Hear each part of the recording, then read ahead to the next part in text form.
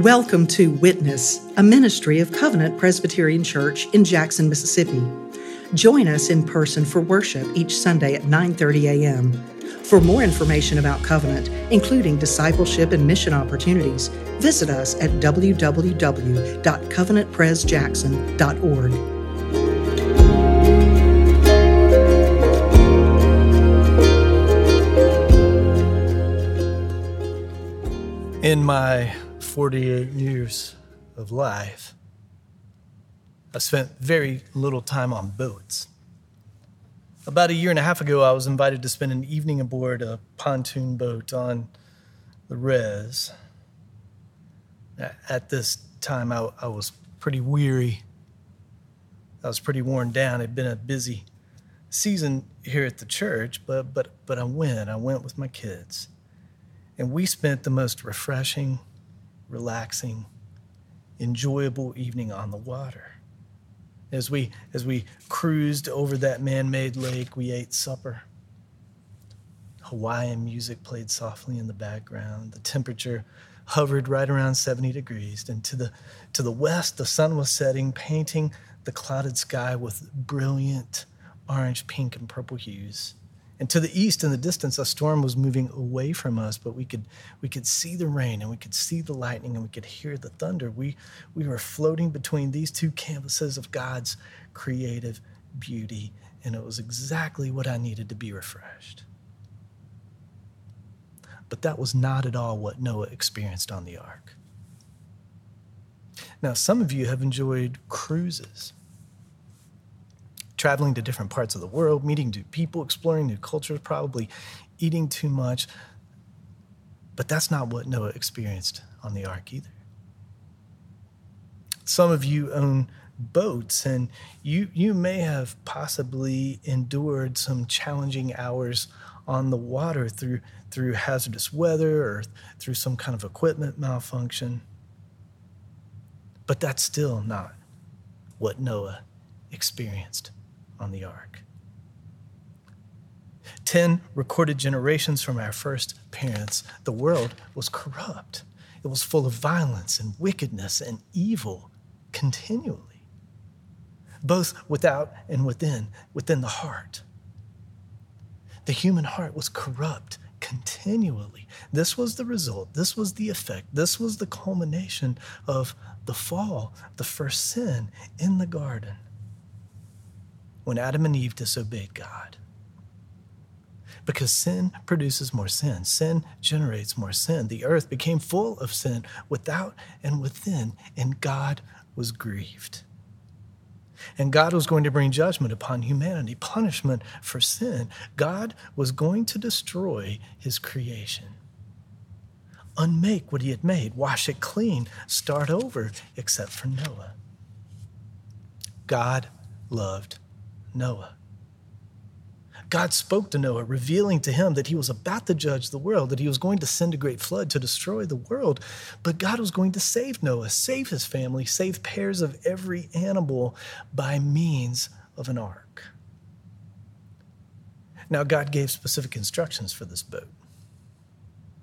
The materials, the dimensions, the design, and Noah built it. He built a vessel to carry him through the flood, to save him from God's judgment, to save him from God's punishment upon sin. Now, in revealing his salvation, God made covenant with Noah. In other words, God entered into relationship with Noah out of love. God promised to be Noah's God, claimed Noah as his own, and would deliver him from this flood. Now, like Noah, God makes covenant with you, for he has come to you in person, in the flesh, in love, in Jesus Christ. And through Jesus, you're invited into relationship with the living God. Through Jesus, he promises to be your God, your faithful Father. He claims you as his own, his beloved child. Through the death of Jesus, he delivers you from his flood of judgment upon sin, your sin. Through his resurrection, he carries you across the floodwaters of death, carries you to eternal life, forever life with him. And to enter this covenant, you only need faith, faith in Jesus. Faith like Noah. Well, when he was 600 years old, Noah and his wife, his sons and their wives, and male and female of every animal entered the ark, and the Lord shut the door. The fountains of the deep burst forth. The windows of the heavens were open. Water came from above and water came from below. Creation was coming undone. God's judgment on sin was unleashed. And for 40 days it rained. And as the waters rose over the earth, the ark was lifted up. As the waters prevailed over the earth, the ark was lifted up. And for 5 months, water covered the earth.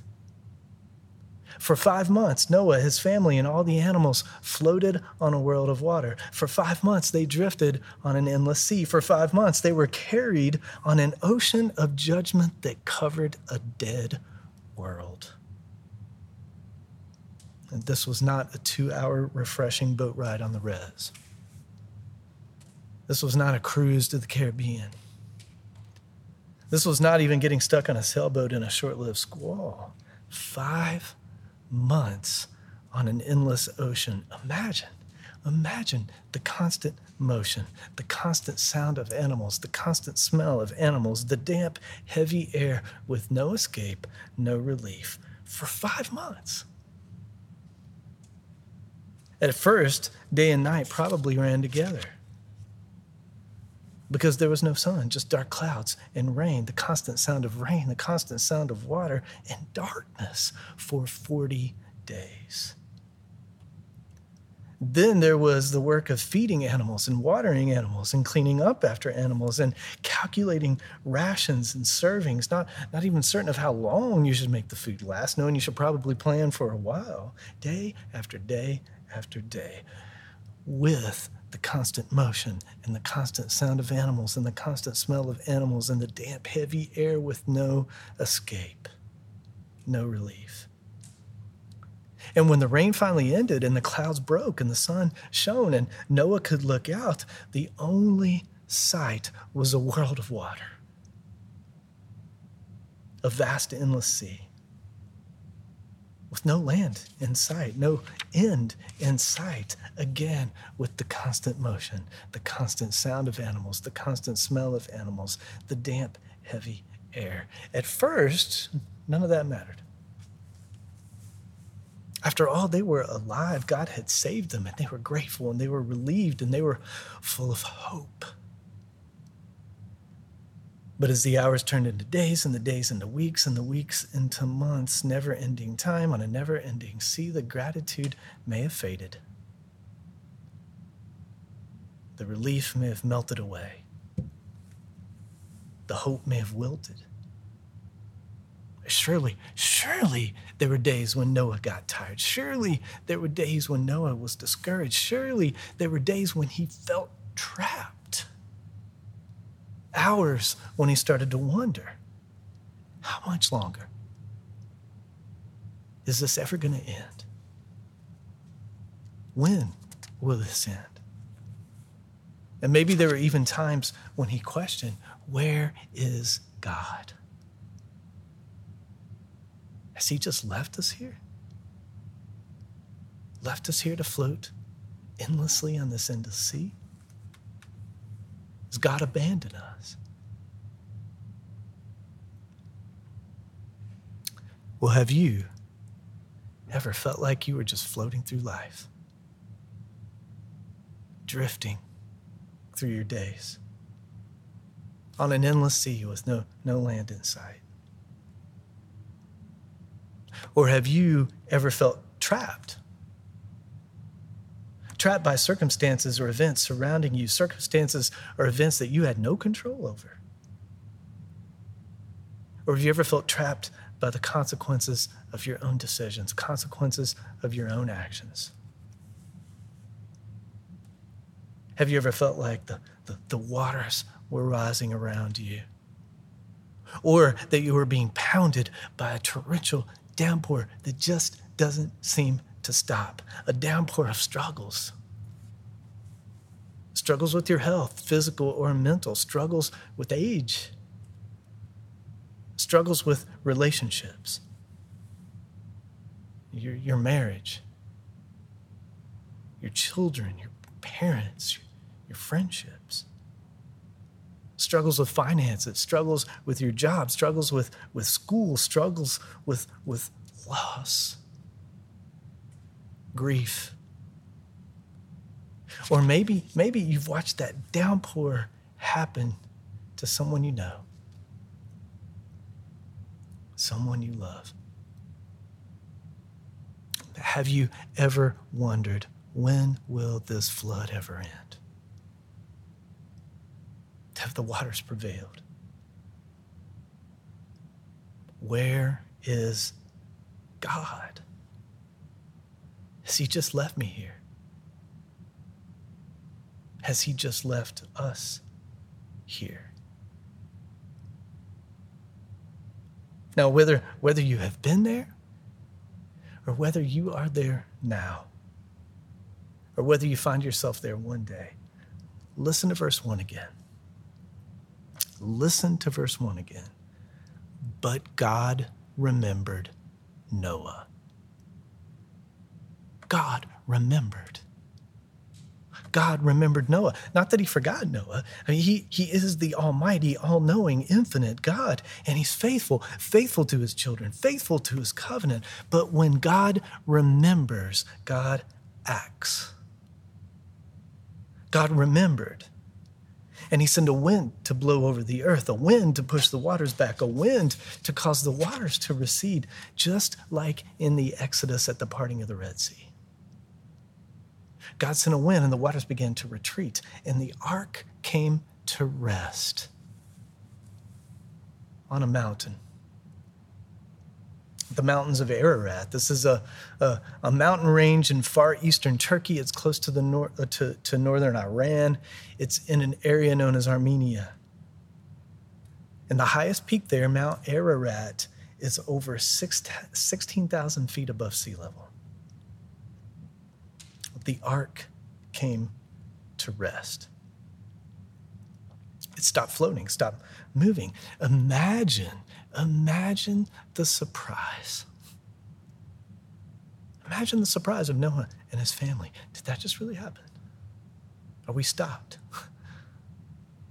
Imagine the joy. Imagine the relief. Imagine the gratitude of Noah and his family. God had not forgotten them. They after the shock, they all probably ran to take a look at what they had landed on. But when they looked out, they saw that water still covered the earth. They weren't moving. The water was receding because they'd stopped, but the earth was still an endless sea. And for 2.5 months, 2.5 months, the ark sat unmoving on a vast, diminishing ocean. And during that 2.5 months, Noah and his family did what they'd been doing for months: feed animals, water animals, clean up after animals. But now surely they did it with a renewed vigor, a fresh hope. The waters were going down. And after 2.5 months, after looking out every day for 2.5 months, they could finally see the mountaintops. They could see land, actual earth, solid ground. A sign of encouragement. God was faithful. And the waters continued to recede. After 40 days of sighting land, Noah sent a raven. Sent a raven first. Ravens will eat carrion. Ravens will eat the flesh of dead animals. So when Noah sent the raven didn't return. He knew that it had found food on the mountaintops. The mountaintops were dry. Another sign of encouragement. God was faithful. So when the raven didn't come back, Noah wanted to see if it was dry yet on the valleys below. So he sent a dove. The dove's a valley bird. He knew the dove would fly to low land. The first time the dove came back, the water still covered the land. And after 7 days, he sent a second dove. It too returned, but it carried an olive leaf. A sign of life below the mountains. Another sign of encouragement. God was faithful. And after another week, he sent a third dove. This time it did not return. The flood was over. God was faithful. Now, when the dove never returned, at that moment, I would have wanted to leave the ark. I would have wanted to leave the ark right then and right there. I would have wanted to kiss the ground and roll around on it, run around on it for a while. But they didn't. They waited. They waited for the Lord. They waited upon the Lord. They waited for confirmation. They waited for 2 months. 2 months. Which means they have sat on the mountain in the ark for about 6 months. After that 2 months, God spoke to Noah. Listen to verse 15 again. Go out from the ark, you and your wife and your son and your son's wives with you. Bring out every living thing that is with you. Noah had passed through the flood. God had brought him through the waters. Saved him. God remembered Noah. And God will remember you. For he is faithful. Faithful to his covenant. He is your faithful Father. So when you find yourself in the flood, when you find yourself floating, drifting, when you feel trapped, when you feel abandoned, or when it's someone you know, someone you love, pray. Pray. And ask your Father to remember. Ask your Father to remember you. Ask your Father to remember the one for whom you are praying. Ask your Father to push the floodwaters back. Remind him of his covenant promises, that you are his child. And ask for patience. Patience, because he might not deliver you right away. He might not deliver you when you think you should be delivered. Noah was 1 year in the ark. 1 year. But while you wait and while you pray, look for assurances that he may give you. Look for signs of encouragement that he may give you. Open your eyes for ways that God might confirm his faithfulness to you. Look for rest on the mountain. Look for a dove with a leaf. And look for it in your life. Day in and day out. And also hear it. Hear it through God's word. Hear it through God speaking to you.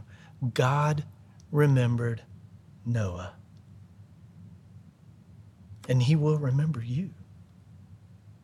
No matter what's going on in your life or around your life, no matter how high the water, you are his through Jesus Christ, and he is faithful. And receive assurance, receive encouragement through the sacraments. The sacraments are signs of the covenant that God gives to remind you. They're signs of the covenant that God gives to strengthen you in your faith. Remember your baptism. You passed through the sea. You passed through the flood. It's a mark that you belong to God, that you are his. And so is communion. So is the Lord's Supper, which we'll celebrate today. When you take the bread and when you take the cup, it's a sign that you have received Jesus Christ by faith. It's a sign that you have entered into the covenant. It's a sign that you belong to him, that he is your heavenly Father who saves you, who feeds you, Be encouraged. Be encouraged. He will remember you. He is faithful. And when it's time, the right time, when it's the right time, his time, like Noah, he will call you out of the flood. He will call you out of the ark and place you on dry land.